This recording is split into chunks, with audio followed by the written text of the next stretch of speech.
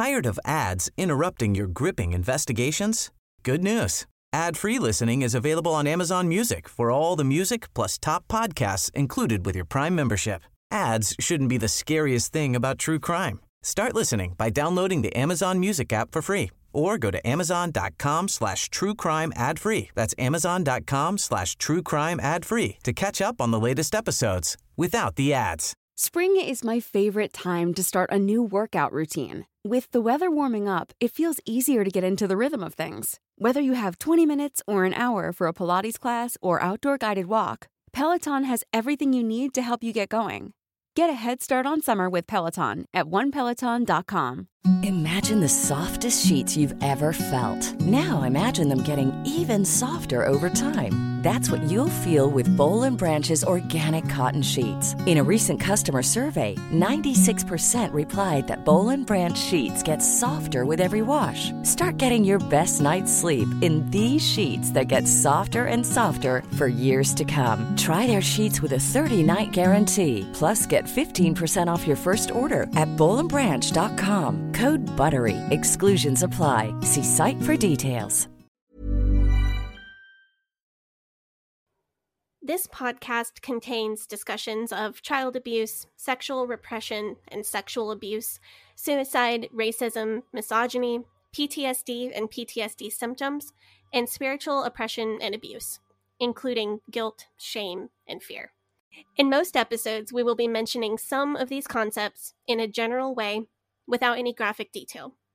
If any of these topics or other triggering topics will be mentioned in great detail, we will let you know at the beginning of each individual episode, as well as in the show notes for that episode. Rolling river of time, you've healed me in too many days. No regrets, no confusion, there'll be no pollution. I'm so thankful I've decided to change my ways. Welcome back to the Leaving Eden podcast. My name is Gabriel Hakohen, and I am here with my co-host. Hi, I'm Sadie Carpenter, and today we are going to enhance our countenances with an appropriate amount, shape, color, and style of jewelry, and correctly shaped collars. Neither one of us is wearing an anklet. Actually, I can't say for sure because we don't record together. I'm not wearing any anklets. Gabi, are you wearing any anklets today? Yes, I'm actually wearing a yellow Livestrong bracelet as an anklet. No, I'm not. No, that's... I was going to say on your ankle because that doesn't sound like comfortable. No. That's the thing. It's 200. It's 2004. Livestrong bracelet's a thing. It's definitely not and has never been 115 degrees out in Portland, Oregon. So it's 2004. It's 15 degrees cooler than it is. You can probably still smoke in bars. Can you smoke in bars in 2004 world? Yeah, but thank God, like we fucking dodged that bullet, dude. Like, thank God we came of age, like of drinking age, after it was illegal to smoke in bars. Well, I'm glad you don't have a Livestrong bracelet on your ankle because I'm still hung up on how uncomfortable that sounds. Yeah. Well, I mean, I ran out of room on both of my arms for all of the rubber bracelets. I've got them for every single brand awareness campaign ever. Oh, so. See, I was told that those bracelets signified that you were into drugs and premarital sex. Oh, let me tell you, man. 2004, if you've got an armful of rubber bracelets, you are definitely not into having premarital sex. Well, you know what else, though?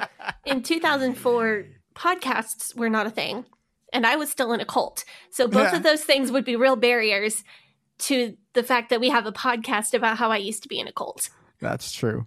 That's true. Ah, yes, because this podcast is the Leaving Eden podcast is the story of Sadie's life in and escape from the Independent Fundamental Baptist cult. So we talk about this cult, we talk about other cults, and the real and present danger that they pose to society as a whole. We seek to promote freedom of mind, freedom of thought, and freedom of a religion. So if you like this podcast and you enjoy this podcast, you can do a few things right now. You can head over to our Facebook group. That is facebook.com/Eden Exodus. where we have a community of several hundred fans who all talk about their experiences. If you want to support our show financially, you can join our Patreon, where we will give you access to extended and uncensored episodes a day early. And you can, if you can't support us financially, then you can recommend our podcast to your family and friends. So far, all of our growth has been 100% organic, and we really appreciate your support. Yes, we do. Yeah, but Sadie, it is not you that we are talking about today. Who are we talking about? So today and next week, we are going to be doing a deep dive into the extremely IFB adjacent world of the IBLP and the ATI and the cult leader of the IBLP, Bill Gothard. Yeah. And these are episodes that we have been begged for, like people in the Facebook group, people in the email, people in the Instagram, the Twitter DMs, the sending messages to our Facebook page saying, when are you going to talk about Bill Gothard? When are you going to talk about Bill Gothard? Ever since we did the one on the Duggars. And this one and Vision Forum, which I haven't dug too deep into yet, but of course we will eventually do because we want to give the people what they want. People keep asking us about, I don't even know what that is. It is another like school of thought type IFB adjacent book and magazine and CD and DVD selling thing. Okay. It's just like a different version of the IBLP. The IBLP, well, let's get into it. Yeah, so what's IBLT and what's ATI? IBLT. IBLT. Wait, what is it? IBLP. IBLP. Okay, IBLT. That's like Apple's version of a BLT. Yes, sure. Yeah, the IBLT. Personally, so it's I don't 2004, and everyone's putting the lowercase letter I in front of everything. In front of everything. Yeah, in front of everything. What's ATI? Okay. What's IBLP and what's ATI? So the IBLP, I'll tell you what the acronyms mean in like a second. The IBLP is an offshoot group of the IFB. And I want to compare it to how the NIFB sprung out of the IFB. If you recall the Steven Anderson episodes, which I was super proud of, those are some of my favorite episodes. Those were really good, yeah. So think back to those, and you may remember how the NIFB is a splinter group. So some NIFB people would say that the NIFB is part of the IFB. Some NIFB people would say that it's a totally different entity. But IFB people would say it's a different thing, that's not us. The IBLP is like that. It's another one of the largest splinter groups off of the IFB. And it's kind of a gray area on whether it's still under the umbrella of the IFB or whether it's its own thing. And anyone who was raised IBLP, because I know we have quite a few listeners who were just laughed at my umbrella joke. Those of you who weren't raised in this, you'll get that later. But as far as what it stands for, IBLP stands for Institute in Basic Life Principles. And that is the organization, along with its founder, Bill Gothard, that we are going to be talking about today and next week. ATI stands for Advanced Training Institute, and it is the homeschooling program that is made and put forth by the IBLP, Institute in Basic Life Principles. I do want to insert a trigger warning here before we really get dug into this. This episode is entirely about the IBLP and ATI. We are going to be talking about Bill Gothard and his controlling and abusive behavior. Of course, as always, we will be validating victims, we will be snarking on abusers, we will be defending human rights, and there will be no audio clips of Bill Gothard in this episode. Good. So there's your TW for in general. Yeah, I like when we don't have to do audio clips because that means that I don't have to listen to these bozos. I like having audio clips because I feel like letting somebody speak for themselves is a pretty good way to describe who they are, but also I know that they can be triggering to some people. So I try to use them only when I feel like they're needed to explain something. And so the IBLP, they're more famous than the IFB, right? Because of they've got a couple of famous members or famous families that are members. Yeah. The IBLP is possibly smaller than the IFB. It's really difficult to get good census numbers on this because you don't there's no way to take a census to find out exactly who is who. And there is some overlap between the IBLP and IFB. I think the IBLP in general is smaller. It's more well known because almost all of the famous TV Fundy families are part of the IBLP. The Duggars, the Bates, and the Kellers are all notably IBLP. There are some reasons why they've been so aggressive about putting themselves on television, and we'll get into that a little bit more later. So this week's episode and next week's episode, we're going to go through IBLP, ATI history, and then we're going to get into all of the weird shit. Yeah. I mean, it's all kind of weird. Yeah. I'm not going to lie. There's it's all kind of weird. It's weird from the premise, like from the jump, it's strange. But you could pull any singular fact about the IBLP and it would be strange. Yeah, so these are the ones that people have been asking us about just because it's so weird and it's so just like you look at it, you're like, what the fuck? Like, what is with these people? But let's get into this. Let's dig into it. Let's start with some history. What is now the IBLP was started way back in 1961 under the name Campus Teams. This was a part, just one more small part of the larger conservative backlash against the quote-unquote liberalism that began to take hold in the late 1950s. We've talked about all of this before, but the post-World War II peace and prosperity, everybody was kind of doing a lot better in the 1950s than they were in the 40s. Christian militantism had a downfall and then a later resurgence that we're all still kind of seeing the resurgence of Christian militantism. And higher criticism, which is the German theology that the Bible is not literal and not inerrant, that the Bible is more of an allegory or a storybook that's supposed to help us live good lives rather than the literal words of God and must be taken literally. Higher criticism became popular in the United States starting in the very early 1900s, and it was still in the growing phase into the 50s and 60s. So, of course, there was a conservative backlash against that, and this is the IBLP's founding as Campus Teams as part of that conservative backlash. Yeah, so culturally speaking, this is happening around the same time as we have, Billy Graham, we have Jerry Falwell, and Jack Hyles was building up First Baptist Church of Hammond. Yes, so this is all kind of happening concurrently. Yeah. So, Billy Graham and Jerry Falwell were kind of running in the evangelical conservative but less strict Baptist circles. Jack Hyles was an extremely strict independent fundamental Baptist. There was another leader running in different circles, and that's Bill Gothard. So we've talked about camps within the IFB. This was another camp. Gothard started Campus Teams when he was only in his late 20s. And Campus Teams would hold large meetings in civil auditoriums around the country preaching Gothard's patented biblical snake oil cures to all life's ills.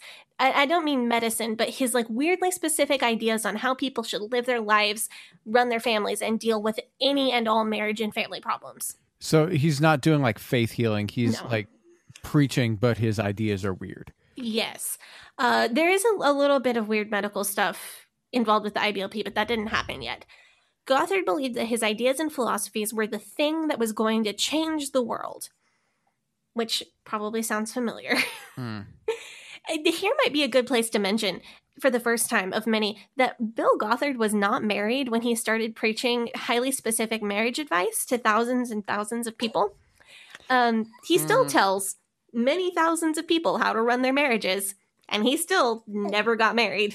So this is you know that guy Josh, what's his name, who wrote that courtship manual when he was 21 and single? Yes, Josh Harris, my dream podcast guest. He had I bet he had one breakup, and he's just I know how this will never. That's exactly what happened to Josh Harris, except for Josh Harris learned and grew and became a really cool speaker and advocate and somebody worth listening to.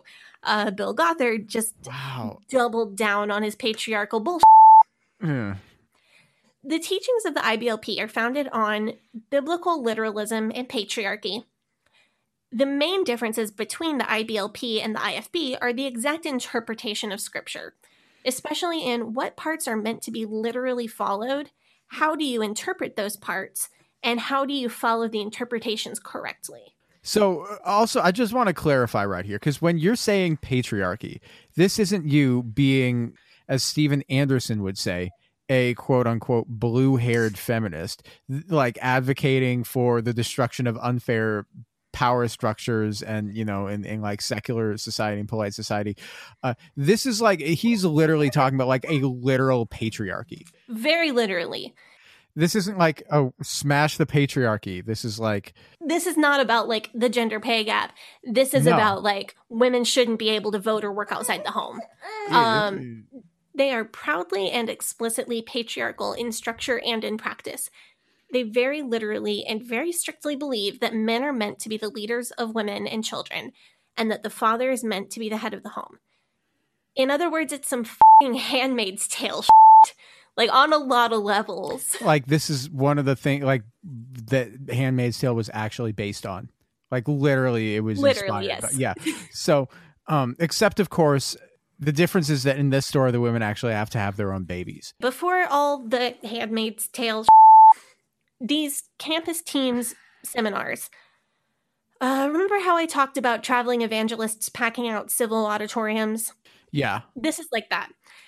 Gothard traveled around the country preaching these seminars. He would teach his theories and his philosophies to thousands of people. These seminars were extremely big. They often drew 10,000 people, sometimes drew as many as 20,000 people. The title of the seminar was Basic Youth Conflicts. So they were all about the problems that young people face and how young people should deal with them. So throughout the 60s and 70s, Gothard did these seminars and he was honing in on his specific beliefs. And then he started developing a kind of curriculum. So his curriculum would be taught, you'd go to these seminars. The first day would be, like the first day could be on a Sunday and it would be like a 10-hour session. And then you'd have 2-hour sessions every night for the rest of the week. So you'd have to go for like a week and you'd get like 24, 25 hours of seminar with his like, and it was the same thing he was teaching. It wasn't like a revival service. It was the same information that he was teaching every single time. And he would sell like books and worksheets and stuff. So this curriculum that he was teaching, it was all based on a framework of interpreting the Old Testament, specifically the Torah, through the lens of the Sermon on the Mount with a heavy patriarchal bent. See, this is the thing that really confuses me, though, because as we've talked about before, don't Christians reject like a lot of Jewish law? So based on like what they see as like civil law versus ceremonial law versus moral law. That's yes, right? That's correct. Most Christians, even the strictest in practice, most Christians don't follow like Jewish dietary laws. Most Christians have no problem wearing clothing of mixed fabrics. Most of them trim or completely shave their beards. They don't wear fringes on their clothing, any of that kind of thing. Yeah. Because we would see that as civil or ceremonial law, and the only parts that we feel obligated to follow are the part like don't murder and things that are clearly moral prescriptions. Gothard is kind of a special case because he still doesn't follow all of Jewish law, but then again, he does follow weird bits and pieces of it, and he has a much different set of what he does and doesn't follow than other strict Christians typically do. So like I said before, as a Jewish man, every time I see Christians get really into that stuff, it's like just unbelievably cringe. But like not just cringe, it's like creepy. I don't know. So which laws is he following? Is he like trying to bring back the ordeal of the bitter water? Not that I know of. So basically it appears that he kept some of the dietary law. He kept the laws referring to clean and unclean animals, but not other than that, didn't keep kosher. Just the ones about you can eat this, you can't eat that animal. He kept some of the purity laws, especially like around menstruation. He kept all that. Some of it. He rejected most of the clothing laws, but kept the prohibition against tattoos. He paid excessive lip service to the incest laws, but doesn't actually follow them. And he rejected the purity laws where dead people and animals are concerned. So it's like a real like mismatch of, he keeps like way more of Jewish law than most Christians do, but still like not anywhere near all of it. It's very strange. So Are we going to talk about that? Because you just dropped that incest bomb right now. You're like, he pays lip service to the incest law, but doesn't actually follow. So are we going to talk about that now? Or are we just going to like save that for later? Because No, that's we're gonna get to that. Okay, because there's one more extreme anomaly here that I feel like I need to address. Because so you're telling me that there is no tater tot and cream of mushroom soup and sausage casserole in Gothard's branch of the IFB. No, there is. Tater tot casserole is actually a Duggar favorite, but they make it with beef sausage instead of pork because they're fine. What do they use the casing? Huh? How do you have sausage that doesn't have a casing? Well, you take the sausage out of the casing to make tater tot casserole anyway. You take it out and you cook it like ground beef. No, so ATI people have no issue mixing meat and dairy, but they just don't eat the unclean animals, so they don't eat shellfish and pork and rabbits and stuff. I don't know. I don't understand why you would have these laws in the first place if you weren't even going to follow them. But we'll get into like some of that. Yeah. I was able to find like some of his justifications for this. It's all very strange. I told you at the start, this is strange. Yeah, we are going to get into the incest stuff later because you can't just like bring that up and then just like plop. Yeah. No, I'm never going to mention that again. No, we'll get to it. We will get to incest later. That's a way to phrase that. Yeah. No. Out of all the ways that you could phrase that, that's certainly one of them. Yeah. Well, back in the 60s and 70s, all of this highly specific system of beliefs was still coming together for Gothard. I'll wait. Yeah, go for it. So by 1984, Bill Gothard had gained a large following, and he was targeting himself and his beliefs towards families with young children. So he kind of shifted his focus from college students or teenagers to young families. The name of the organization was changed from Campus Teams to Institute in Basic Youth Conflicts to match the name of the seminar, which was called Basic Youth Conflicts. And Gothard was shepherding all of these families to this very strict patriarchal family structure. And really, he was creating like a complete lifestyle that dictated the very best way to do everything in your life to gain God's ultimate favor and blessing. He leaned really hard on that old J. Frank Norris brains in a jar bit. He was all about like, if you follow this exactly, God will bless you and make your life perfect. But if you don't follow this, God is going to actually kill you. So you're telling me that Bill Gothard was the original lifestyle influencer? I want to point out that Gothard was not a pastor. And that's kind of the other main school of thought difference between the IBLP and the IFB. In the IFB, men who are influential are pastors, and you follow what your pastor says. And then if there's another pastor that your pastor respects, you can follow what he says as well. So like if your pastor says something and your pastor also likes Jack Hyles and he says, we'll follow him too. Yeah, you're getting sleepy. You follow your pastor and Jack Hyles. It's not that way in the IBLP. These families across the country still went to their own churches and had their own pastors, but they received catalogs, newsletters from Gothard. They bought books from him, and Gothard got like more and more messages from God with what he called wisdom about the best way to live. Wait, so Gothard is like, so he's getting messages from God now. He's getting messages from God in the Fundy approved way. Most fundies don't believe in the literal God spoke English words to my ears and told me to do this thing. Like most fundies don't believe that. They will say God laid something on their hearts, which really just means they had a feeling. But they'll get extremely defensive if you call it a feeling. So say one day you have a feeling that you should go on a vacation to Paris. And then a few days later, you're driving down the road and you see a road sign for Paris, Texas. Well, there's your confirmation that it's absolutely God's will that you go on a vacation to Paris. You have a feeling and then you see something and you say that correlation equals causation. And that thing that you saw was clearly God giving you a sign that that feeling was from him and not from a demon, which can also happen. And then you do that thing because God told you to do it. And he gave you a miraculous sign when you passed the road sign for Paris, Texas, that you pass on your commute to work literally every day. But it's a sign from God. So I could say that God laid it on my heart to invent a protein drink made from hummus and to use the money from that to buy an electric Porsche. And if I have the idea and then I see an electric Porsche parked outside the grocery store next time I go buy hummus, then that means that God was telling it me.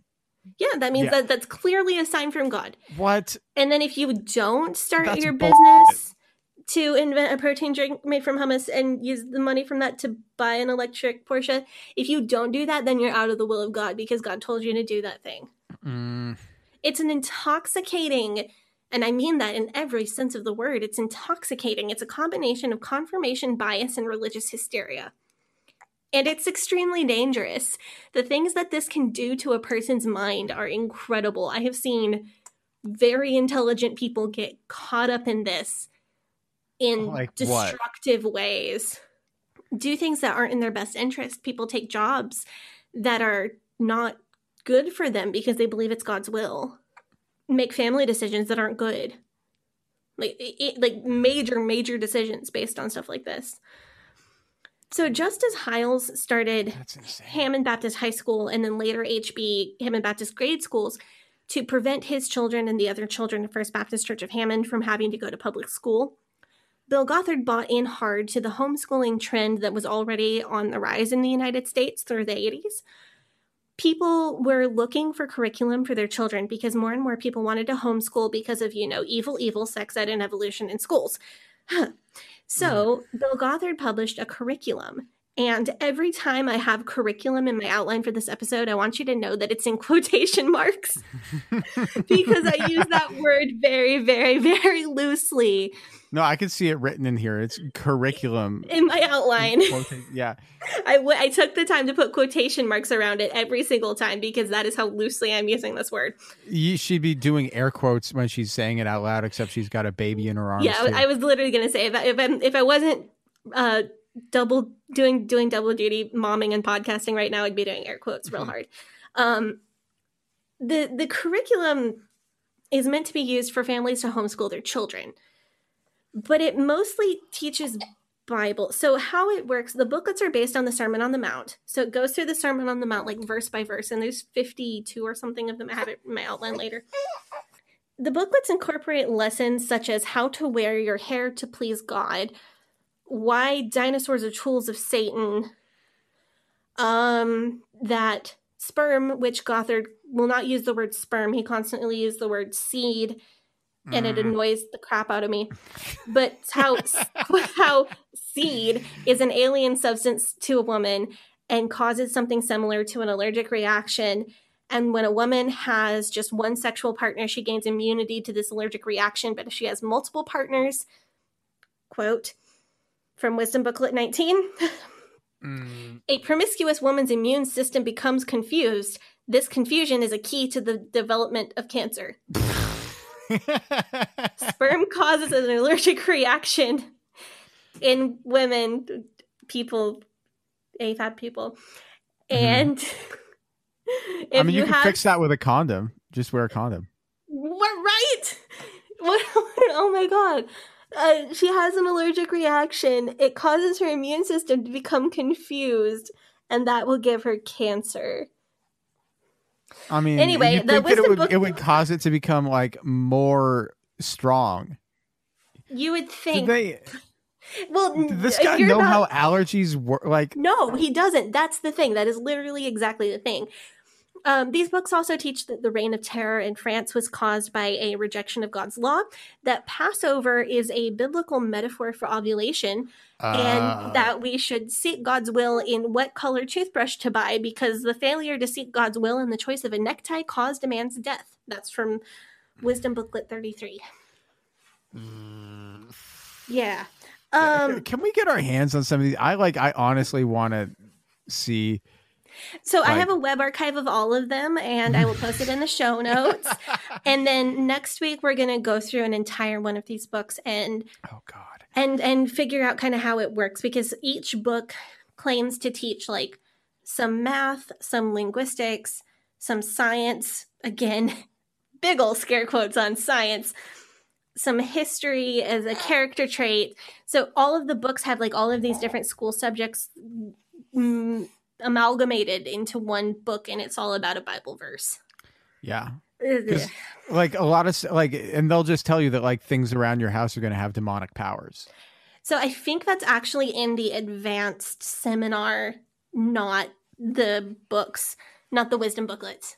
Yeah. But yes, like, he does tell you that out? things. Well, I don't know. I haven't found the curriculum for the advanced seminar yet, but if I find it, I'll let you know. Yeah, like if you've got a blender and the top keeps coming off by accident and spraying orange juice and banana and yogurt or peanut butter all over your kitchen, does that mean it's possessed? Personally, I feel like if you have orange juice and peanut butter in the same smoothie, you might be possessed. but as far as I know, he says that a lot of things have demons is pretty much his MO with this. I don't know. I think we should figure out some like surefire methods so that we can test them on Dinah's Chinese demon ring from last week or from 2 weeks ago. Because I mean, like we know for sure that thing has been like that. There is an actual fucking demon that got cast into that object. So you know how you have to do with a double blind experiment. Like you have to start with like a control. I think that's a great idea. Yeah. So Bill Gothard called this. He called this home, quote unquote, school, quote unquote, curriculum, the ATI, for Advanced Training Institute. And he started having his followers come to his headquarters in Big Sandy, Texas for the seminars. Usually instead of traveling around the country doing seminars, he has all of his followers come to Texas. And his audience grew up because his audience were originally teens and college students. But as they grew up, he geared this training more and more towards marriage and family, and then how to get your kids to turn out right. This is like very multi-level marketing to me. Like this basic, advanced program. Like pretty soon he's going to like introduce a platinum seminar and like a mentorship for, you know what I'm saying? Like, yeah. He's got the basic seminar, the advanced seminar. He's going to have the gold tier, the platinum tier, the diamond tier. That's the vibes I'm getting right now.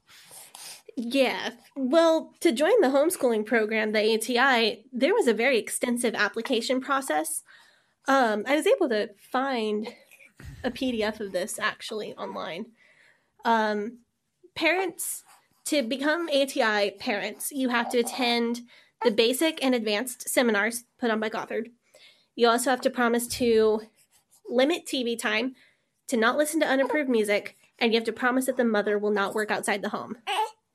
So then after that, they pay their yearly fee, which is $675 per year, which apparently has been the fee for quite some time. I don't know if they've done inflation or not. So after they pay the fee, then they have the privilege of buying all of these materials for their 90-11 children.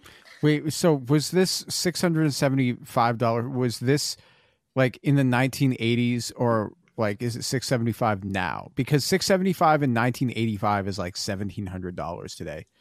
So I wasn't able to find what it was in 1984 when it started. I know that it was $675 in 2014, and that it's still $675 in 2021. Yeah, so $675 a year is like phone and internet for like a year. Yeah. Yeah. You do have to take into consideration, though, that these families have a lot of kids. So they're probably on a tight budget to start with, because one of Gothard's main principles, which we are about to get to, is that couples should not try to prevent pregnancy in any way, because that shows a lack of faith. So most families are not having 19 like the Duggars. That's definitely unusual. But having between 8 and 12 is very common. So they probably spend as much as of that, like on 2 weeks on groceries, right? That's like 2 weeks of groceries. That's a lot of money. Yeah. I mean, unless they're eating like baked beans and top ramen. Yeah, like this is definitely not chump change for these families. No. And I'm not saying that it's like a small amount, because like but also, I feel like they're used to shelling out large sums of money just because of the sheer size of their family. See, I feel like when you live barely above the poverty line, you're never really used to spending that kind of money. There's a very broad class structure or income structure, I don't know how to phrase it, in the IBLP. So some of the fathers, or I guess I should say the patriarchs of these families, are really financially well off. A lot of the fathers will own. Trade work is really common. Owning your own business is really common, because if you own your own business, you can be the person in charge of making sure you follow all of Gothard's rules. So the dad owning a construction business or a plumbing business or a screen printing place, or just, like the general work with your hands, trade work, is pretty common.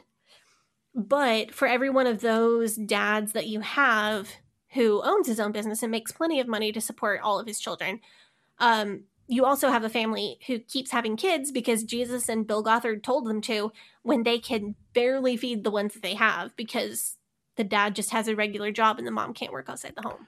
Yeah. But I guess, like, also the more kids that you have, the cheaper it is per kid, like with economies of scale. To an extent, because you don't have to buy new clothes. I mean, it's wild to think about economies of scale with children. But yeah. I mean, it does probably help that these kids, like, they don't go to school, so they don't have to have school uniforms. They have home births, so they don't, have large medical bills. They don't encourage the kids to go to college, so they're not putting money in a college savings fund. I do think that Gothard was charging these families as much as he could get away with charging for this membership, because in my opinion, if it were more, it would start to be prohibitively expensive for many families. And there probably are families who have to sacrifice to come up with that amount of money. So then what's his like motivation here?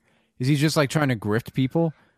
Is he like to get them into some bizarre religious fundamentalist lifestyle that essentially keeps them like locked in for a lifetime? Because you can't like unhave 10 kids. True that. Right. I mean, so who is it? Like, what is this? What is this guy's deal? I think that there is a large aspect of this being a grift, because you pay for the seminars and the seminars convince you to have 10 kids. And then you're afraid of demons and dinosaurs and sperm allergies, apparently. So you have to homeschool the kids. So you have to join ATI, and then to join ATI, you got to go to more seminars, and then there's the yearly fee, and then there's books to buy and sermons on tape, IBLP approved music, family devotionals, seminars for when something goes wrong, seminars for when something goes right, camps to send your kid to when they do something bad. There's always something to buy, and you buy them because now you have all of these kids, you have too many of them to actually parent them. And you need a strict system to help you make sense of all of these kids and make you feel like you're doing the best thing by your kids. And you can definitely name all of your kids if you think really hard about it.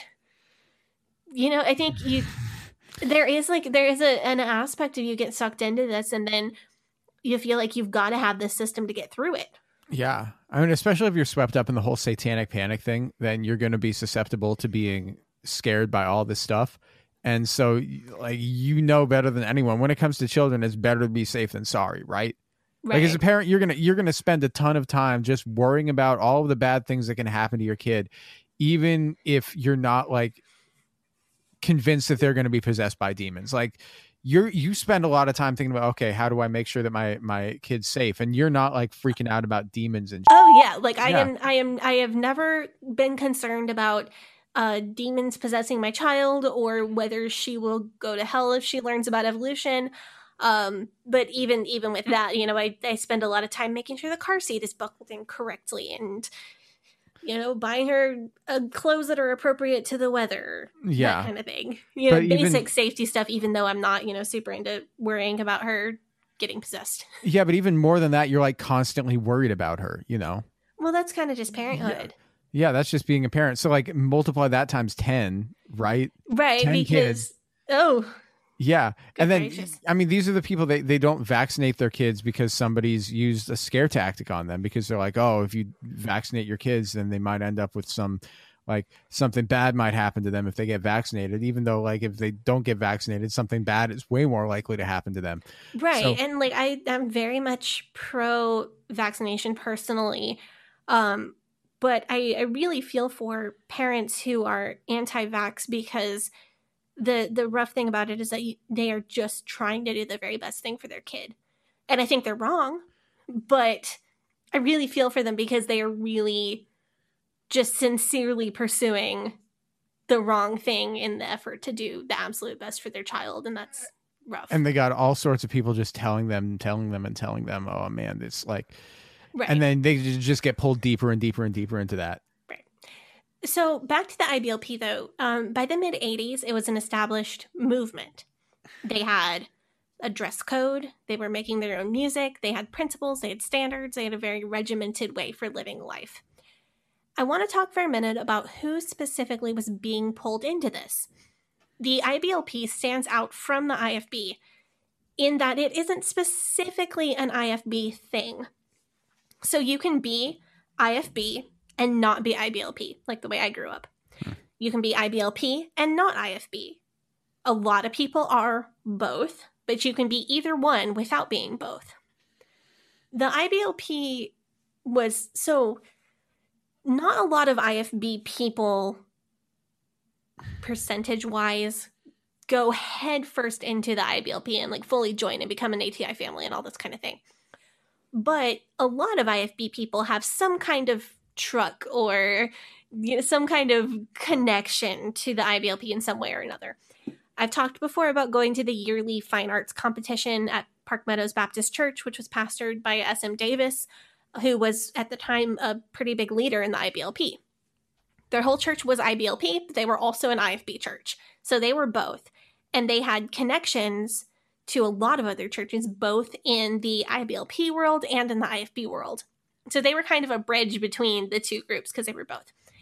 But the IBLP didn't just pull people in from the independent Baptist movement. It pulled in people from a lot of other strict Christian denominations as well. So you could have people join the IBLP or homeschool their kids through ATI who were Assembly of God or who were Cogic or who were strict Southern Baptist or other flavors and varieties of Baptist. So is this where like Quiverful also comes from? So as I understand it, Bill Gothard and the IBLP didn't originate the idea of Quiverful, but they are responsible for really making it popular and making it a household name. For listeners who may just be catching up, Quiverful refers to the practice of not preventing pregnancy at all, and therefore having many kids. It comes from a scripture verse which says, "Children are the heritage of the Lord, and blessed is the man who has his quiver full of them." Quiverful, of course, is tied in with Christian militancy. Children are often referred to as arrows in the culture war, and there's a good deal of subtle racism in there as well for proponents of this who will say things like, Muslims have lots of kids and they're going to take us over, which I've heard Jack Scott say as well. And there are also people who will just come out and say that this is to make more white babies. But mostly these people hide their racism a lot more subtly than that. People who practice Quiverful say that they are leaving the size of their families up to God, and that God controls whether a person will get pregnant at any point in time.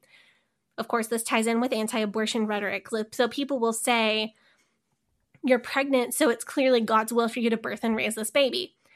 The key factor that I feel like a lot of outsiders miss about this is the science denial. The belief is that if God wants you to have a baby, seed will meet egg and so on.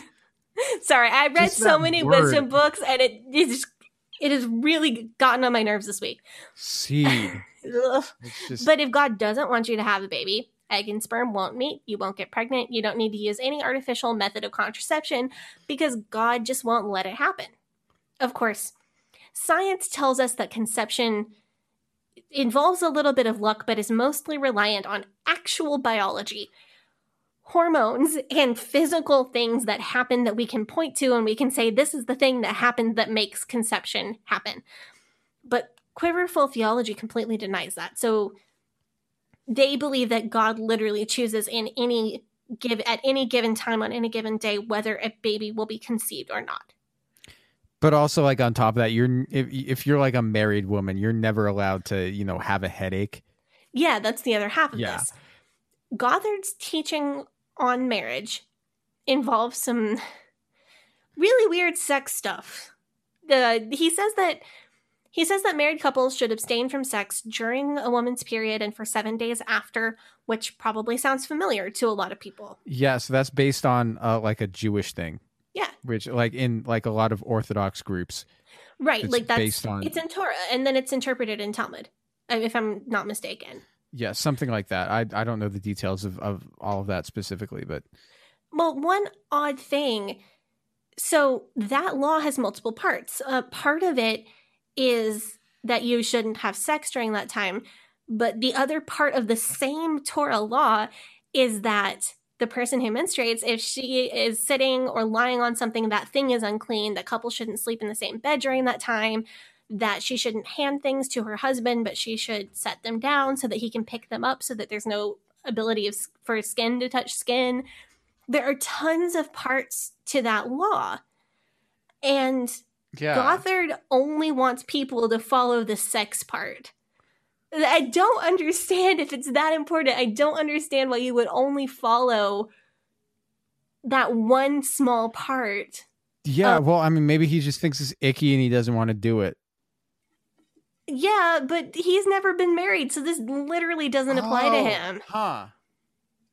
Weird. So he says that this is like, the purpose of this is that like when you follow Old Testament law, you're recognizing that you put God over science and that God will bless you for following Old Testament law, even if it doesn't make sense by modern standards. But why would you not follow if that's the case, why would you not follow all of the law? Yeah, so I want to bounce back to something real quick because this is wild, but this is like very like something that we're very used to. But what I want to bounce back to real quick is so he never ever got married, like even eventually. Nope, he's like 80 now, and he spent his entire life and career telling people how to be married and telling people how to raise children when he has never done either one of those things. Yeah, not only that, but like, so he's not married. He's never been married. So he's out here, he's like, I'm a chaste virgin. And he's also telling people when to which is like very strange, right? Well, he claims to be a virgin, but I wouldn't call him chaste. Oh. Yeah, we're gonna get to that. Oy vey. Yeah. That's extremely so this man literally, but like this man does not know how sex works. I mean, I'm sure he understands the mechanics. Yeah. But he claims to have had no personal experience. He claims so he's telling married couples how to do it. Yes, because he has the key to living a blessed life, and part of that is having sex exactly how and when he recommends. So I feel like you're right on the edge of a mental breakdown due to this, so I'm going to try to like. That is a strange kink, but okay. I mean, I'm not. Oh, you haven't heard the part yet. My kink is not having sex and telling other people how they have to have sex and then making them have like a million children. That's a okay. And then just starting a cult entirely based on that. Wow. Yeah. Okay. You haven't heard the weird part though. Oh God. Okay. I thought this was weird enough already. No, Gothard. This may be one of the weirdest facts you'll ever hear on this show. Gothard has all women in the family track their cycles on a family calendar in the kitchen. Okay, that is extremely weird. It's strange and it's icky.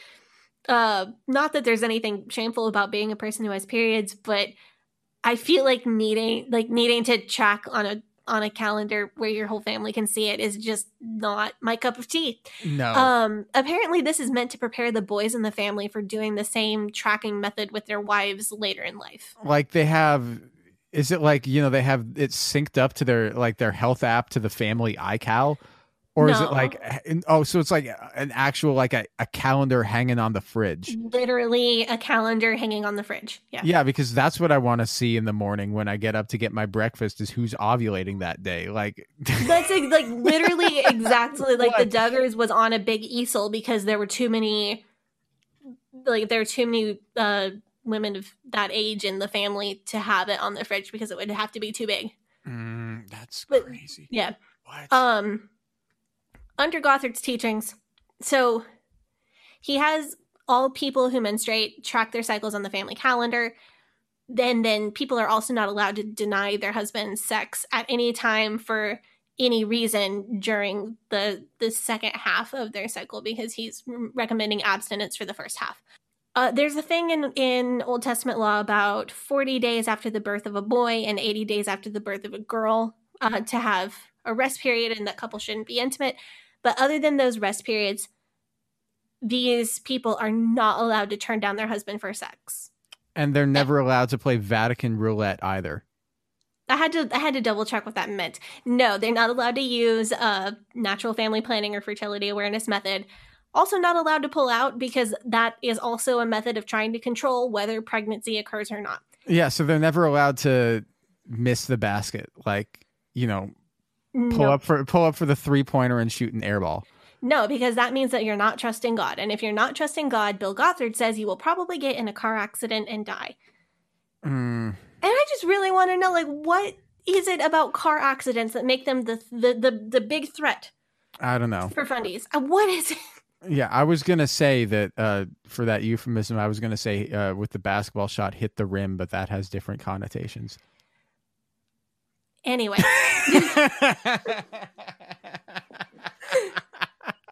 So Dinah's going to tweet about that.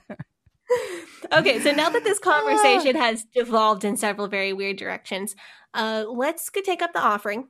Dude, this conversation was going to be weird no matter what. This is a weird thing to have a conversation about. Like, Yeah. This is Okay, let me ask you this. Since we're coming up on our 1-year podcasting anniversary, did you see this comic? Did you foresee this conversation when you agreed to do a podcast with me about my life in a cult? no. Sometimes I feel like maybe you didn't know what you were getting into with this. Look, I had good expectations. I had high expectations, and these expectations have been met. Okay, So- that's good. That's good. So anyway, let's go take up the offering before this gets any stranger. And when we come back, Oh, it's going to get stranger. I said before it gets any stranger. When we come back, we're going to talk about some of what it was like to grow up under these rules based on the testimonies of survivors and people who've gotten out. Tired of ads interrupting your gripping investigations? Good news. Ad-free listening is available on Amazon Music for all the music plus top podcasts included with your Prime membership. Ads shouldn't be the scariest thing about true crime. Start listening by downloading the Amazon Music app for free or go to amazon.com/truecrime ad-free. That's amazon.com/truecrime ad-free to catch up on the latest episodes without the ads. Imagine the softest sheets you've ever felt. Now imagine them getting even softer over time. That's what you'll feel with Boll & Branch's organic cotton sheets. In a recent customer survey, 96% replied that Boll & Branch sheets get softer with every wash. Start getting your best night's sleep in these sheets that get softer and softer for years to come. Try their sheets with a 30-night guarantee. Plus, get 15% off your first order at bollandbranch.com. Code BUTTERY. Exclusions apply. See site for details.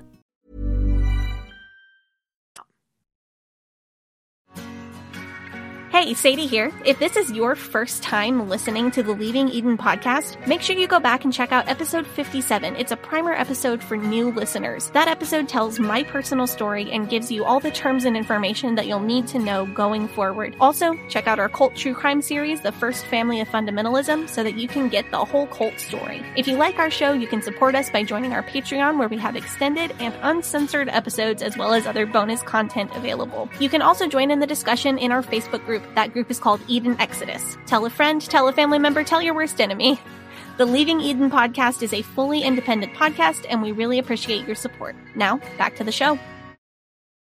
So we are back. We are here. We are talking about how weird the IBLP is about sex stuff, and I was just thinking about it. So they have women track their cycles on the family calendar to prepare the men in their families to do this when they have families of their own. And this got me to think, like, if you're growing up in this, you know why this is being done. But imagine being like a 14-year-old child, right?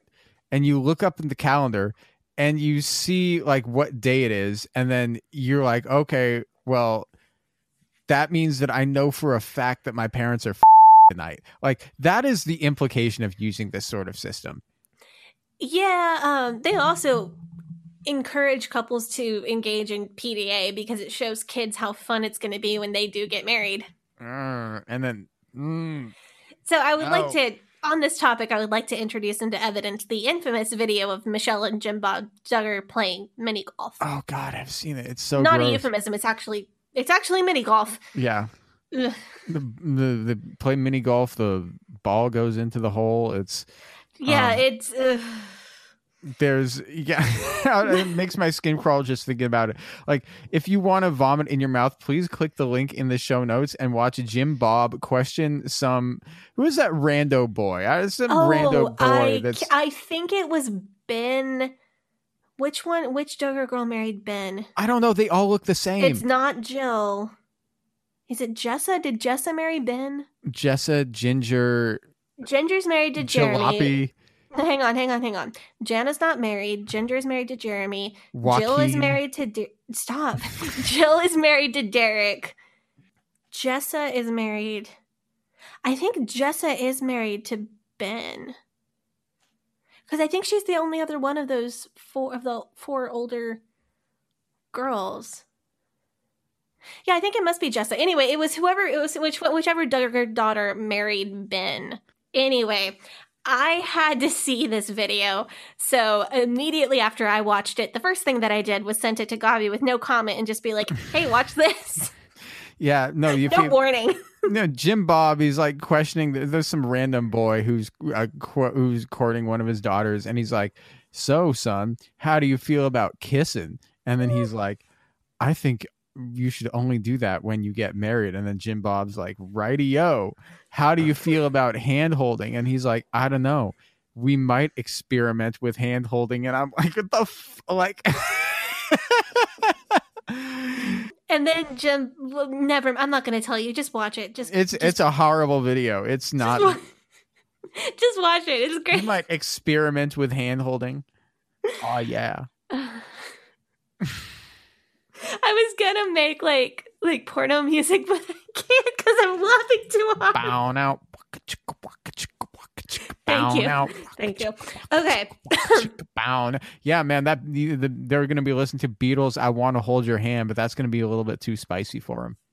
Oh, the Beatles are full of backmasking and satanic stuff, don't you know? Well, they're full of backmasking. I don't know about satanic stuff. Well, they also Paul is dead. Backmasking. Do they actually believe that? They believe everything that has ever been said about backmasking. Period. Okay. All of it. Anyway, so you mentioned that whichever Duggar couple that was were courting. Courtship is another thing that's mandated inside the IBLP. Gothard, who again has never married, believes that dating is morally dangerous. I mean, I can agree that dating is dangerous because can you imagine going out on a date with Bill Gothard? Ugh, that sounds like a nightmare. Yeah, no. I've mentioned before that at Hyles-Anderson, keeping dating to a low-ish number of people is preferable. And they do tell you that if you hold hands or kiss before you're married, that you've given a piece of your heart away that you will now not get to give to your future spouse. Standard fundy stuff. Well, Gothard takes us to a whole new level of seriousness.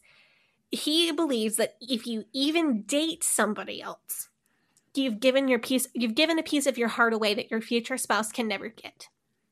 So IBLP kids, instead of dating, they enter into courtships, which can be set up by the parents or by the boy and the girl's father. It never involves the girl. It's always either the two sets of parents setting it up or the prospective husband approaching the prospective wife's father and setting it up. Maybe that's why Gothard's never been married, because he doesn't want to risk giving a piece of his heart away. Well, I have theories about that. But what I want to talk about is this. In the next episode, we're going to dig through some wisdom booklets and talk about more of Gothard's extreme specific beliefs. He's going to sell all of the women like they're cattle. Yeah. I traded my daughter for a parcel for like 8 sheep and a goat. So far, we've just done an overview of a couple of the areas which are so tightly controlled if you are in the ATI. What I want to point out at this point in the episode is the level of structure and the level of control, because I think this is extremely dangerous for children who were raised in this, and I think this is one of the keys in understanding the differences between IFB and IFB-LP. In my upbringing, there were a lot of factors of control. I've talked before about getting extreme decision anxiety. For example, growing up, I never had to decide if I wanted to wear a skirt or shorts or pants, because skirts were my only option. I never had to decide, do I want to wear a sleeveless shirt or a shirt with sleeves, because I didn't have that choice. So now I own short skirts, I own long skirts, I own shorts and pants, and I have all kinds of tops. And I feel paralyzed when I try to get dressed because my brain is not used to having that many clothing options. So I literally don't know how to decide, is it warm enough outside to wear shorts or should I wear pants? Or is this more of a skirt occasion or a pants occasion? I'm paralyzed by that decision because I'm not used to having the option, and I've never learned to think through these things and dress myself correctly. So like decision fatigue and decision anxiety are big things for me and for a lot of people who grew up IFB. But for me, this is something that I can work through and something that I can get past. That's not by far the worst effect that the IFB has had on me mentally. Like the negative and harmful messages about marriage, body image, gender, hell, disrespecting authority, non-confrontationalism, being judged by others, like those negative and harmful messages are a lot worse for me than the loss of structure or the loss of rules or the decision anxiety that I have. Yeah. I mean, we had to deal with a lot of that last month because when we were doing Pride content, there were a few men who had like opinions about that we were doing Pride content. Yeah. And if I recall, like maybe it was difficult for you to put the words together to say exactly what you wanted to say. Yeah. Well, it sent me into like a big anxiety spiral because I went straight back to that mental place where, one, I felt obligated to be extremely subservient and speak and write a very distinctive way because I was speaking to a man. You know, even if I disagreed with something, I felt like I had to consider every word and be very careful not to disrespect a man. And on top of that, like I felt like, well, nobody wants to hear what a woman has to say about this. Nobody, like my opinion does not matter. I will never be as eloquent or as smart as the people who are coming after this. And like, there's no way that my opinion would be worth hearing when it's up against a man's opinion. So I shouldn't even say anything. We had a whole thing planned where we wanted to respond to some of it, right? Yeah, we did, but we had to go and cancel that because I mean, and I think that wasn't the only factor because we did run out of time. We had issues with other stuff, but that was a major contributing factor. Yeah, I couldn't bring myself to disagree with a man publicly without panicking. And I know this is like a really vulnerable thing for me to talk about, but I got into this headspace of not being good enough. Like I was lesser for not being a man. Like my words weren't worth anything and my thoughts weren't worth anything because I don't have a Y chromosome. And I don't believe those things about my worth in my heart. But when I found myself in conflict with a man, all of those negative messages flooded back to me. And I think this is a lesson. And no matter how much we think we've recovered, there's always something deep inside that will eventually bubble up and have to be dealt with. So the best thing to do is just have good ways to deal with things as they come up, because something is always going to come up. And especially because this is a man who is like saying, I am a man of God. And these statements that I'm making these statements from a Christian perspective. I am a Christian. This is a Christian. Yeah. As a Christian, I think that blah, blah, blah, like, you know.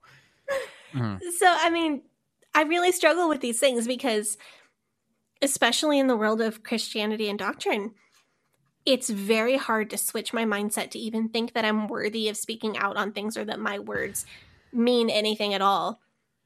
I'm certainly not accusing any person that I disagree with of sitting and thinking, stupid little woman, she should stay in the kitchen. Her little brain can't handle this kind of thing. Because I don't know what somebody else is thinking. And I have no specific reason to think that people who disagree with me on the internet are being misogynist towards me in their own minds. Like that's a ridiculous assumption to make. But my mind is telling me that people were thinking that. Because that's the way that I was programmed to think. And it's really hard to change that perspective. Back to the IBLP, though. People who grew up in the IBLP have even more of that type of baggage around patriarchy and misogyny, as I do. They have lost out on education just very much in the same way that I did. But as far as the decision fatigue and the loss of structure, the loss of the worldview which dictates your entire life, the IBLP is way more structured than the IFB at large. So I've been watching TikToks and reading blogs by people who left the IBLP, left ATI, and I think the loss of structure is so much harder for those people because there were so many more areas of tight control for them. Am I making sense? No, that makes absolute perfect sense. So like our trauma, between my trauma or somebody who left the IBLP and ATI, it's very similar, but there are a few key places that it diverges into some different topics, and this is one of them. Another factor that I do want to bring up, though, is the IBLP's child discipline methods. We are going to quickly mention To Train Up a Child here. Quick TW for that and for physically beating children. We're also going to talk about Alert, but we're moving through this pretty quickly. No violent details or anything on this one. Yeah, and so the book To Train Up a Child, that's the book that we talked about, I think, in the first part of our Duggars 2-part episode where they're... Yeah. Yes, this is the infamous book that lists all the household items that you can potentially beat a child with. And recommends, of course, blanket training for infants. And I will say, when we recorded the Duggars Ups, I was pregnant, but I know she wasn't born yet. Now that I have a child of my own, the closer she gets to 6 months, the more I realize just how developmentally unready she is for any kind of discipline or training, and just how terrifying and confusing it would be for her if I hit her for any reason. I cannot imagine how awful that would be for her. Personally, I don't intend on ever hitting for punishment, but I really believe if I did it when she's this young, like the book suggests, I think she would just be afraid of me and be too young to even understand why. Yeah. I mean, advocating for that is extremely unsettling. IBLP children are disciplined in a really extreme way from a very young age. As children, they tend to be, at least externally, really well behaved. And if you think about it, how else are you going to manage having such a large family? I mean, you literally need to train your child to work, not raise them. Right. Everything becomes a system and a process, because if you don't have time to raise the children that you have, you kind of have two options. You can either train them like tiny soldiers, or you can end up like Carissa Collins, who literally lets her 11-year-old daughter homeschool the rest of the kids, and she doesn't even know what room some of her kids sleep in at night. And also you end up like a person who wears camo t-shirt dresses to a Jesus Seder. That's a lot of things that I would never do in one sentence. The other part of how they handle such a large family is another topic that we've covered, so we won't spend too much time on it, but that's parentification. They hand off the day-to-day housework and child rearing to the oldest few daughters. So diapers, laundry, vacuuming, dishes, cooking. The Duggars famously used a buddy system where each of the older kids were assigned a few younger kids to take care of. And this frees up the mom for homeschooling, grocery shopping, and, of course, making more babies. Obviously, this trains the girls, by which I mean AFAB people, to be very good at child rearing, but to have very few other life skills.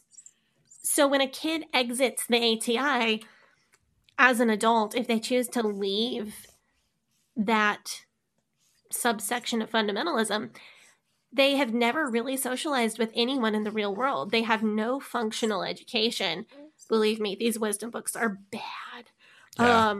And a lot of people end up with a really strong case of something resembling religious OCD. So they fear that something bad will happen to them if they forget to pray before they eat. And this is all stuff that you were talking about when leaving the IFB, but it's just like worse with the IBLP.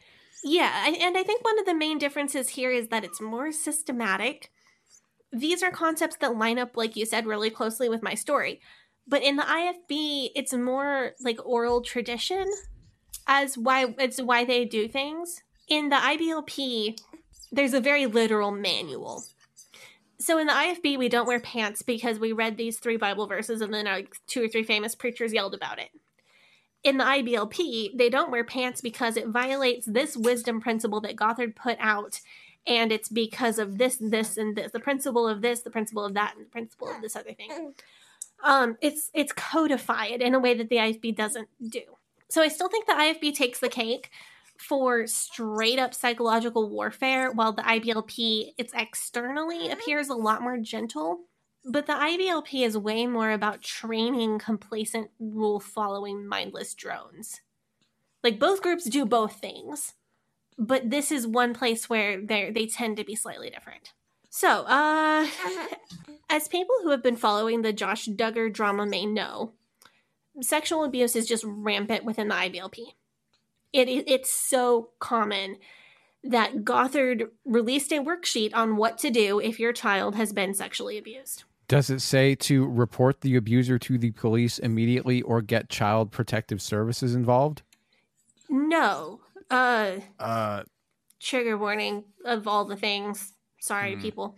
It explains to parents 12 reasons why God allowed your child to be abused. And what God wants the child to learn from the abuse. It doesn't say if the situation is hypothetical or not. I really hope it is, because the child in this, I hope, hypothetical situation is 4 years old. 4 years. I have an extremely bad feeling about this. So this is really rough here. So listeners, hold on to your hats and skip is needed. But I want to go through the 12 reasons, and I'm going to run through it really quick and only just explain a couple of them. But I'm going to go quick. Yeah, go for it. Number 1, to teach your child to cry out to God. Gothard cites the Jewish law about if a woman is raped and she didn't call out for help. Something about her being guilty too. Not the best law, in my opinion. Not a great law, and also about an adult. Still not a great law, but he blames the 4-year-old child for not crying for help and suggests that the child should ask God for forgiveness for his failure to call for help. He uses the word failure. This has already made me want to punch him in the face. Yeah. And that's why I'm not going to explain every one of these, because they're all just about that sick. Number 2, to motivate him to give his body to God. Number 3, to give him a moral vaccination against future temptations. Number 4, to transform aroused desires to spiritual power. Number 5, to motivate him to write God's word on his heart. Gothard suggests that the child memorize large portions of scripture that they can then quote if this event brings up homosexual desires in the future. Oh, right, because they believe that that homosexuality is caused by childhood sexual abuse or demons. Yep. Number 6, to concentrate on God's hatred of homosexuality. He doesn't use that word, but I'm going to use it. He uses a different word that is based on the name of a city. That's not. I just don't feel like it today. Number 7. And we're talking about a 4-year-old child here, and that's not a word that you want to hear about a 4-year-old child. Number 7. None of this is words I want to hear about a child ever at all. No, ever. But you need, I feel like people need to understand that, this guy's bat insane. Bill Gothard looks like a nicer, kinder version of the IFB, and it's not that. And I feel like people need to know that. Number 7, in the 12 reasons why God allowed a child to be abused. To confirm the importance of avoiding evil companions. He blames the child for hanging out with a bad influence, like the child could have known that. To learn how to discern evil companions. to work out justice and mercy, in which Gothard suggests that proper punishment be given to the offender, but does not mention reporting to authorities at all. What, like cane them? I'll get to that. Number 10, to help parents understand the basis of genius. A study, according to Gothard, a study showed that children classed as geniuses spent most of their time around adults, not other children. So this is the parents' fault for not protecting their child against the evil influences of other children. To see the need for, number 11, to see the need for a daily schedule for best use of time, Gothard says, quote, free time is a dangerous and unwise commodity, and then blames the parents for not scheduling an entire day for their 4-year-old. And number 12, to remind the father to pray a daily hedge of protection, because this is the dad's fault for not praying enough. This is just about the worst thing that I've ever heard. I couldn't agree more. So it victim blames a toddler for 9 whole points, and then it turns around and blames his parents for 3 points. It's infuriating. This is so infuriating. That's not great. Yeah, I mean, it never blames the abuser either. Right? Like, right. Because, I mean, in polite society, you or me, like, you ask, or like any Joe Schmo on the street, you ask, like, hey, what's the worst kind of person that you can think of? And they're going to say, I don't know, probably a murderer or a rapist or a pedophile or a child abuser. Like, those are the 4 that you bring up. If you're like, what's the worst kind of person? That's what you bring up. Right, like the most evil kind of person that there is. So this is like a really disturbing example of how, so Gothard has someone to blame for everything. And it's often not the person who's being abusive. And he's just like very cold about things. Like, well, if you had followed my methods, this wouldn't have happened to your kids. So sorry, that's on you. Mm. Which is just cruel and makes me wonder if he's some kind of sociopath or something. I don't know. Like, I don't understand how people buy into this. I mean, like, so the whole thing has, like fake sociology. You know what I'm talking about? Like, yeah. Like, that's the kind of vibe I'm getting here. Like, when you talk to somebody on the internet whose arguments for things are very like ivory tower, Mm-hmm. and thinks that people behave predictably and is always dividing people into blocks and then proposing like self-congratulatory and short-sighted solutions to complicated problems. Like, you could either look at this as like, this guy is just trying to figure out a way to justify the abuse, or you could just look at this as like, this guy is a clueless weirdo who has no idea how people behave or society works, but he thinks he's a genius and he actually believes this stuff. Maybe a little column A, a little column B. Yeah, that's kind of what I see. I think it's also obvious that he's completely talking on his ass with no idea what he's saying. And I base that on one thing, the fact that he recommended a strict daily schedule for a 4-year-old, which really does sound like something that someone who isn't a parent shouldn't be giving advice about. Yeah, so that's, I mean, what I was thinking is, because this is an unmarried man, right? Who goes around telling married people how to live. And so it makes perfect sense that this childless man would go around telling parents of 4-year-olds that they need a strict schedule. See, for me, this falls into the same category of like, what are people thinking? As, that time that you had 2 guys help you move something out of a closet for 5 minutes and then the whole school thought that you were doing the Eiffel Tower instead? Yes, that is exactly the concept here. It is people who have no idea what they're talking about, just making up stuff and then thinking that they know it all. Yeah. I mean, it's like, Kenneth from 30 Rock, he's like, I'm a real good sex person. I can do it all the different ways. Oh, I love Kenneth. Or the time when, Ralph in The Simpsons, he like walks in on Principal Skinner and Miss Krabappel making out in the closet. And then he's like, and I saw one of the babies and it looked at me. Yes. So now that we've gotten our dose of Simpsons stuff, which has to go in every episode. I want to talk about, sometimes people don't notice my Simpsons references in here, and then I feel sad. That's a huge bummer. But I want to talk about, you know what, I'll be okay. I'll survive. I want to talk about what happens to ATI children when the strict regimen of indoctrination doesn't quite go as planned. Okay. So, S.M. Davis, who is, I don't know if he still is, he was at one time a pretty big name in the IBLP world. He had a whole website of resources for rebellious children, and he was sanctioned by Gothard. I'm not sure which one of them originated these methods for dealing with rebellious, quote-unquote, rebellious children. I know they shared a lot of ideas, so I'm not sure which one of them was the originator and which one was kind of referencing the other. Yeah, and he's a guy who was related to that one guy that you knew that was trying to court one of the Duggar girls.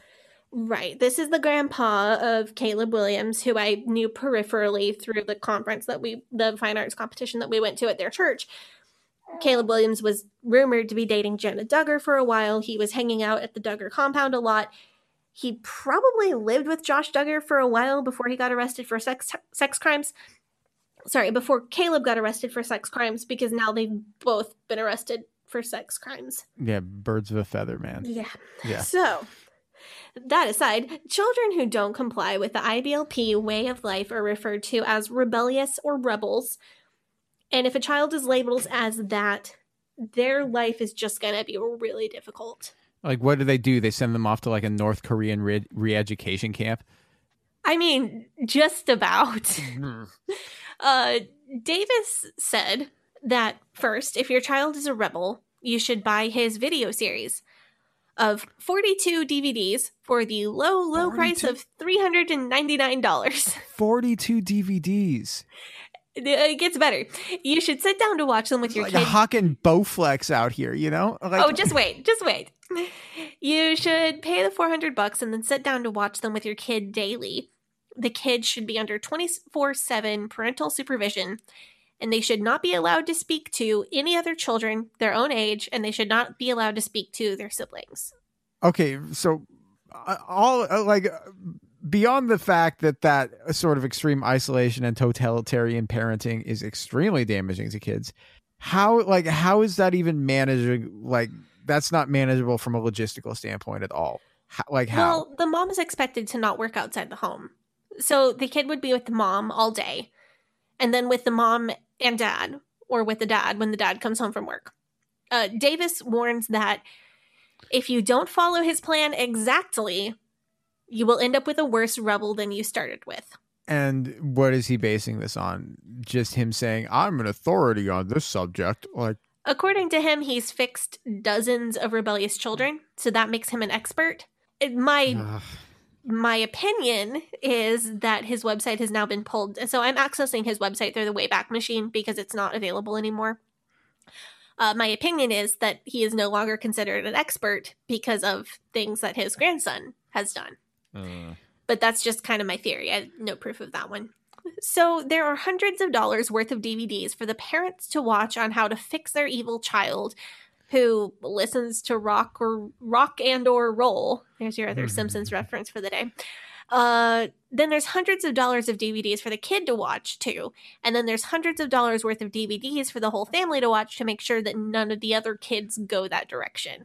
And for the third Simpsons reference of the day, I was going to say, what this reminds me, you know, the University of Minnesota Spankological Protocol?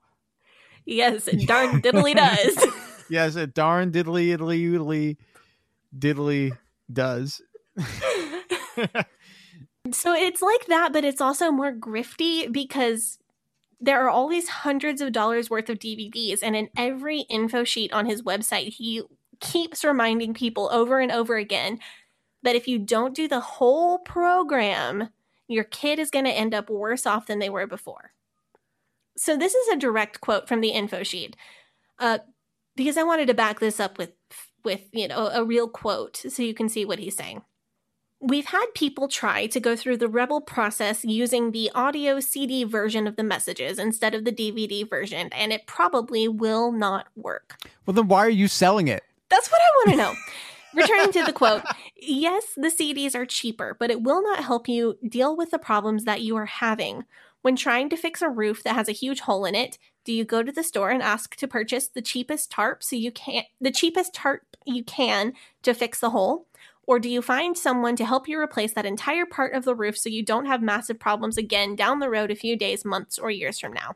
Yeah, but of course, tarp is not being sold as roof replacement. Like, right. Of course. You don't need a roof, buy this tarp. Like, Of course, you try to be as frugal as possible while getting all the tools and materials that you need to fix that hole. But you realize the importance of fixing this problem, so you do your best to get what you need. You don't wait days and weeks before finding the tools to fix it. You do it as soon as possible.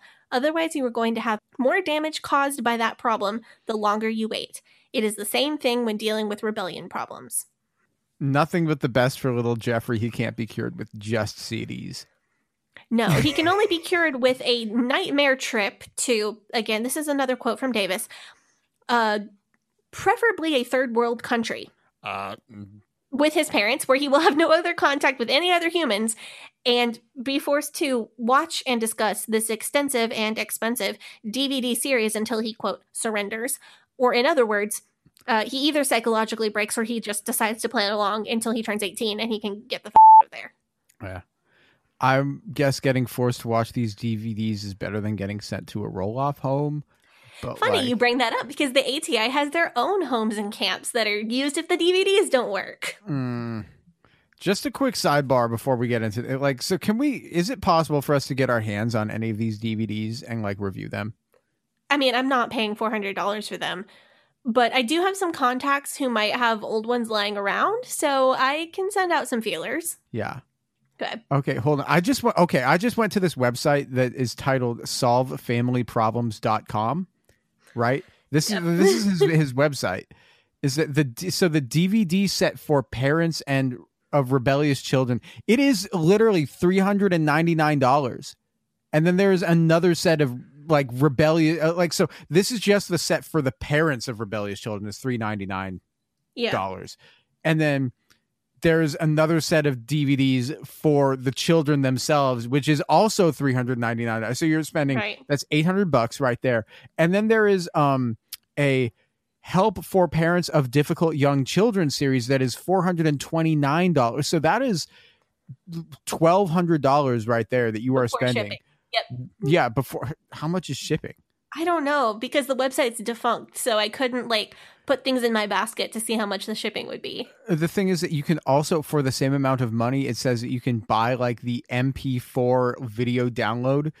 So you can like just download the videos themselves. But it's still $400. But it's still $400. Oh my God. Yeah. What a scam. Man. Yes, that's what I'm saying. This is such a scam. On top of that, there's a marriage series. So if you have any marriage problems, that's another $400.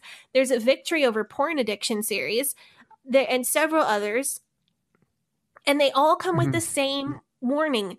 Well, we sell the CDs, but the CDs probably won't work. You have to get the DVDs and you have to get all of them. So why the f*** are you selling the CDs if you know that it's not going to help and it's actually going to hurt people? And why? Do you think that you could find like all of these DVDs in the Duggars collection?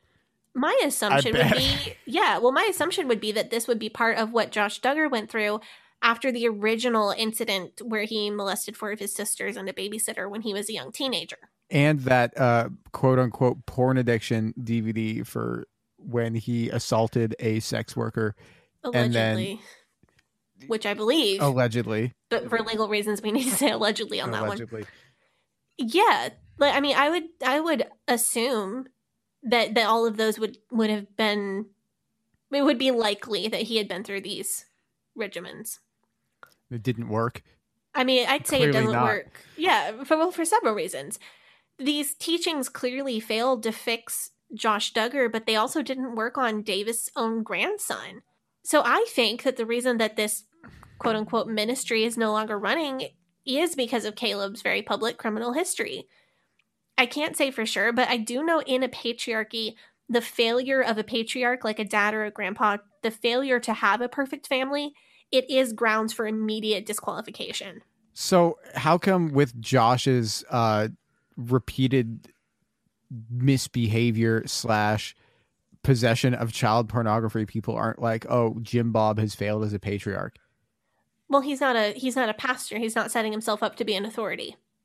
Yeah, but he's still like the dad. I mean, they're all setting themselves up as patriarchs, though, right? Yeah, I mean, I think it's because Jim Bob is really, really good at PR. He's just he is really.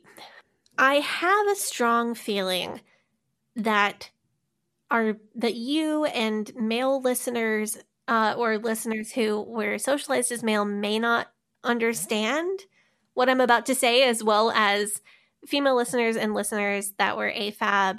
Shitty men are really, really good at PR. Like, are you aware of this? Like, oh yeah, I'm familiar with this. Like, it's just to me, it's very personal. Like, the shittier the man, the better he probably is at PR. well, because they've had more practice. Yeah, I mean, look at Jack Scott.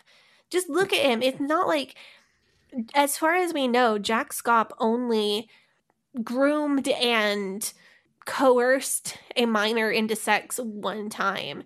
But the history of Jack Scott being a shitty, shitty man goes back like 20-something years before that happened. So almost 30 years ago now. Well, how long did R. Kelly have a career? Forever. Like, in my like bad pastors that I've known, personally, when I meet a man that is very charismatic, when I meet a man that is very good at making himself look good, not that I will not trust that person at all, but I definitely have my eyes open. I think Jim Bob, number one, he doesn't set himself up to be a parenting expert, so he's not quite held to that standard. And number two, I don't think his standing within his own community is that high, because he has children who have left IBLP. Like Jill like wears pants and drinks pina coladas and like is cool now. Trying to be a real good person. She's got some growing to do, but she's really trying. And number three, I think he's very good at making himself look good. If you read the statements that they have about Josh, like, he's very clearly doing damage control. On the topic, though, of Smugger Duggar, I've heard an ex-ATI woman say that literally every one of her friends was molested by a brother growing up. And that as a child, she asked her pastor about it. And the pastor's response was, if you had a brother, you would have been molested too. So it is really... That's deeply upsetting. I don't know if epidemic is like even a strong enough word for this. It's just commonplace. Yeah, it's just like life. Wow. In the IBLP. And I think it's a combination of sexual repression and the absolute power that men have over women in the group. I know the IFB is highly misogynistic and patriarchal, but the IBLP is it's a whole different level. IBLP women are taught that their father, or if their father is dead, ownership, can pass to their grandfather, pastor, or oldest brother, depending on the family structure. But that person is their headship, and they are supposed to submit to him in everything, from who they court to what they wear and how they do their hair, even if they're allowed to get a job, where they're allowed to get a job, and if they're allowed to have a driver's license. Yeah. Well, I mean, like telling your teenage sons nothing about sex, right? Because they don't like have actual sex ed. No. But you tell your teenage sons nothing about sex except for that it's a sin. And then they're like 13, 14, 15, and they're like horny as balls, right? You know, right. Then also you're publicly charting the cycle of every woman and girl in the house. Mm-hmm. Like, that is a recipe for boys to act out in terrible ways. And then if it's just covered up and never actually dealt with, it's like the worst of the worst of the worst of everything. I don't have proof to say that the whole having to track cycles on a public calendar, I cannot prove that is in any way to make abuse easier. But it really feels like it is. It really, really feels like it is. Now, I can't prove it, but that's my opinion, and that's the opinion of a lot of people who have talked about this. In the IFB, I think it's obvious from other things that I've said that there is a very distinct power imbalance between men and women. But in the IBLP, the power imbalance is very nearly a total control situation. And also, going back to the whole strange cycle tracking thing. Yeah. I think this serves additional purposes beyond the obvious, like, have as many kids as possible thing. I think one thing that people might miss is that it's a method of humiliation. I've talked before about how cults benefit from their members being brought very low in their self-esteem, how cults benefit from a loss of privacy. These experiences make their members depersonalize themselves and see themselves as a cog in the machine and not as an individual. Not that menstruation is anything to be especially ashamed of, or like it's literally just a thing that some people's bodies do. And that's it. But people in this cult are raised to believe that it is shameful, and then they're made to put this thing that they've been told is shameful out in front of the whole family. And I think that's a method of like keeping the women from getting too big of a head. You know what I mean?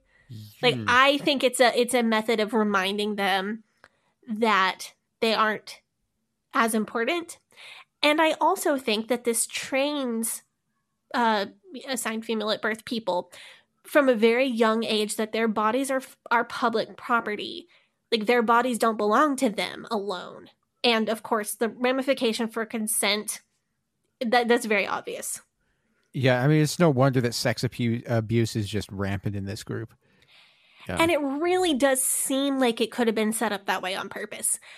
I feel like I don't quite have enough personal knowledge or quite have enough proof to say, yes, this is on purpose. This is absolutely meant to enable sexual assault and sexual abuse. Yeah. I just don't feel like I have quite enough to say that. I do think that may be the case. I like having a little more proof before I say that kind of thing. It's a decent hypothesis. Yeah.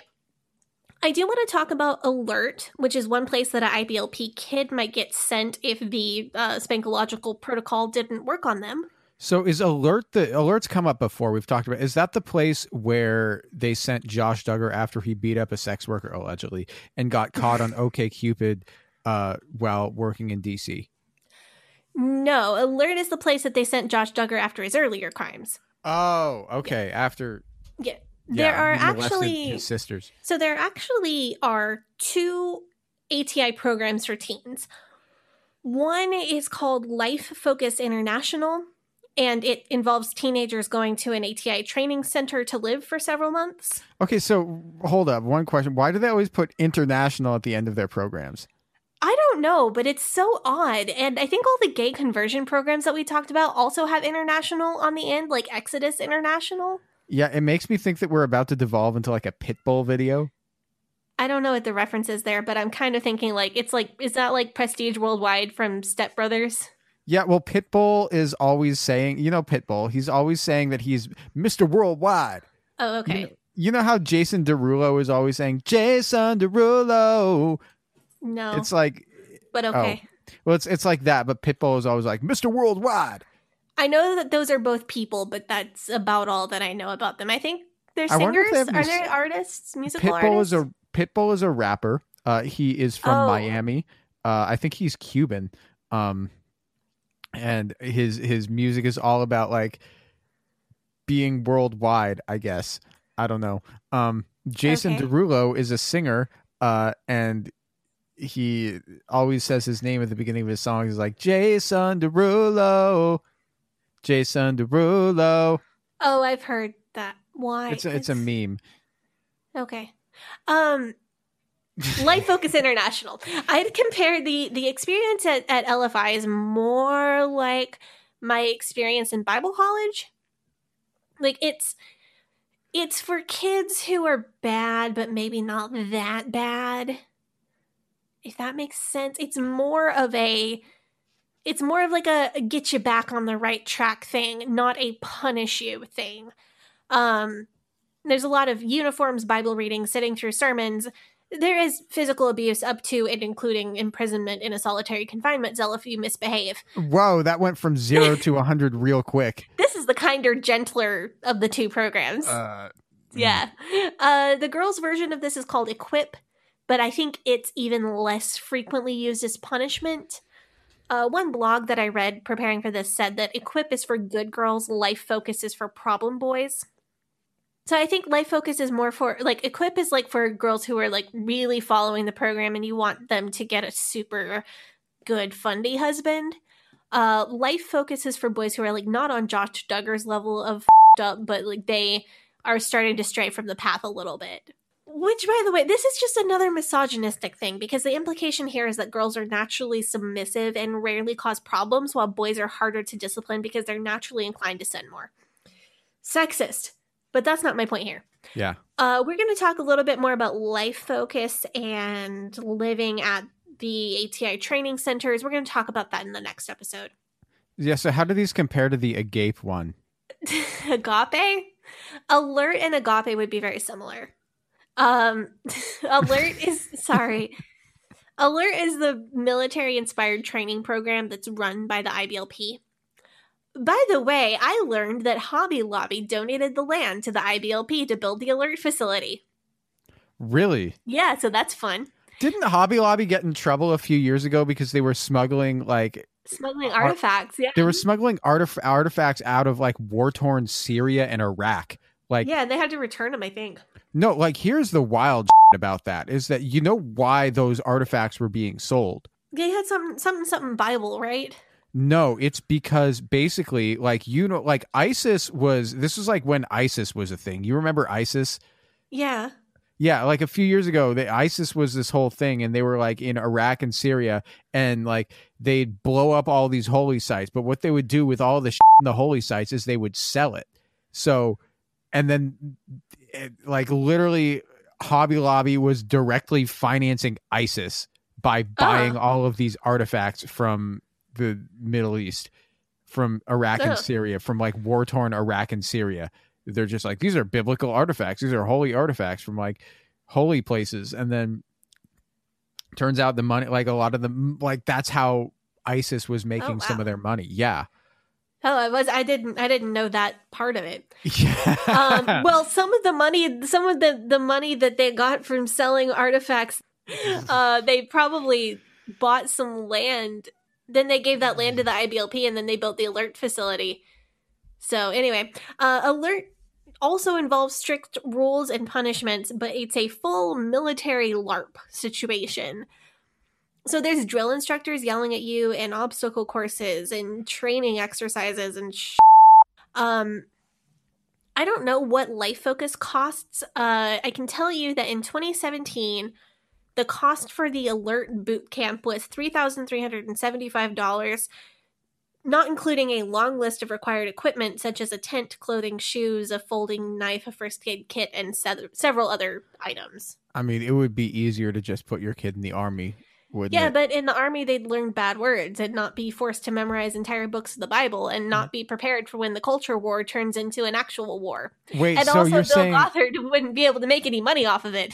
But like the drill sergeant that's yelling at them isn't using like obscenities and calling them like homophobic slurs and stuff? Oh, definitely the homophobic slurs, but like not like the other F word that we use, because that one's bad. Oh. Okay, well, but like, that's like literally all this is, though? Is that it's just a giant grift? Yeah, I think they're just selling pamphlets and course materials and books and DVDs and seminars to brainwash cult members. I don't think it's all a giant grift. I think it's about half a giant grift. Like half of it. It's a grift to sell seminars, DVDs, approved music, dress patterns, school curriculum, more seminars, camps, and just literally so much other But next week we're going to talk about the other half. We're going to talk about how it's also about power, sex, and ego. So this week we talked about the scheme, like some of what daily life is in the IBLP for people. We've defined a lot of terms. We've kind of talked about the different parts of the operation. In part 2, we're going to dig into a few more of the specific teachings of this cult. We're going to go through and review one of the wisdom booklets and just see kind of how this quote-unquote curriculum works. We're going to talk a little bit about what might motivate Bill Gothard to create this world where things look so shiny and perfect on the outside. And this should come as no surprise to anyone who has ever heard more than 3 episodes of this podcast, but we are going to talk about some of the dark secrets behind this cult and cover Bill Gothard's disgusting but completely predictable sex scandal. Ugh, about as predictable as they come. Yep, not a little bit surprising. Not even a little bit. Yeah, and so that episode will come out 1 week from today. What's today? I don't know what day it is. I never know what day it is. You're hearing this on the 12th if you're listening to it on the day it comes out, unless you subscribe to our Patreon, in which case you're listening to it on the 11th. But yeah, and then it'll come out on the 19th or the 18th if you're a Patreon subscriber. Yeah, and anything else we want to say before we wrap up? No, I think that's it. I think we've gotten a good overview. Yeah, an overview. Just anything that you could, any singular detail about the IBLP you could pull out and make an entire episode of it. It's so weird. It is so weird. There's so much. And I've just tried to pick like some of the more important things that you need to know. Yeah. And next week we're going to try to sew it up into a nice little understandable unit for you. Yeah, and so you can, if you're not subscribed to the podcast already, go subscribe on Spotify, Apple Podcasts, wherever you get your podcast. Subscribe to us. Go and join our Facebook group. That's going to be facebook.com/Eden Exodus. You can follow our show on Facebook and Instagram at Leaving Eden Podcast, on Twitter at Leaving Eden Pod. Sadie, do you want to plug your social media? Yeah, you can follow me on Instagram at Sadie Carpenter Music or on Twitter at Hell Yes Sadie. And you can follow me on Facebook, Instagram, Twitter, and Clubhouse at GAVRIELHACOHEN. And until next time, I hope that you guys have a good day. Bye-bye. But old rolling river of time, you've healed me in too many days. No regrets, no confusion, there'll be no pollution. I'm so thankful I've decided to change my ways. I'm so thankful I decided to change my ways.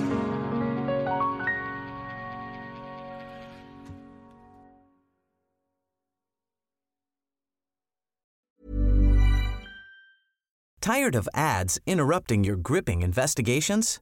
Good news. Ad-free listening is available on Amazon Music for all the music plus top podcasts included with your Prime membership. Ads shouldn't be the scariest thing about true crime. Start listening by downloading the Amazon Music app for free or go to amazon.com/truecrime ad-free. That's amazon.com/truecrime ad-free to catch up on the latest episodes without the ads. Even when we're on a budget, we still deserve nice things.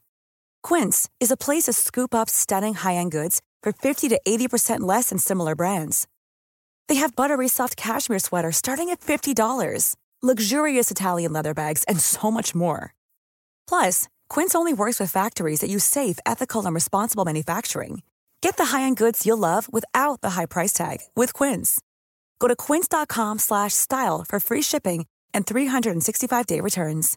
Imagine the softest sheets you've ever felt. Now imagine them getting even softer over time. That's what you'll feel with Boll & Branch's organic cotton sheets. In a recent customer survey, 96% replied that Boll & Branch sheets get softer with every wash. Start getting your best night's sleep in these sheets that get softer and softer for years to come. Try their sheets with a 30-night guarantee. Plus, get 15% off your first order at bollandbranch.com. Code BUTTERY. Exclusions apply. See site for details.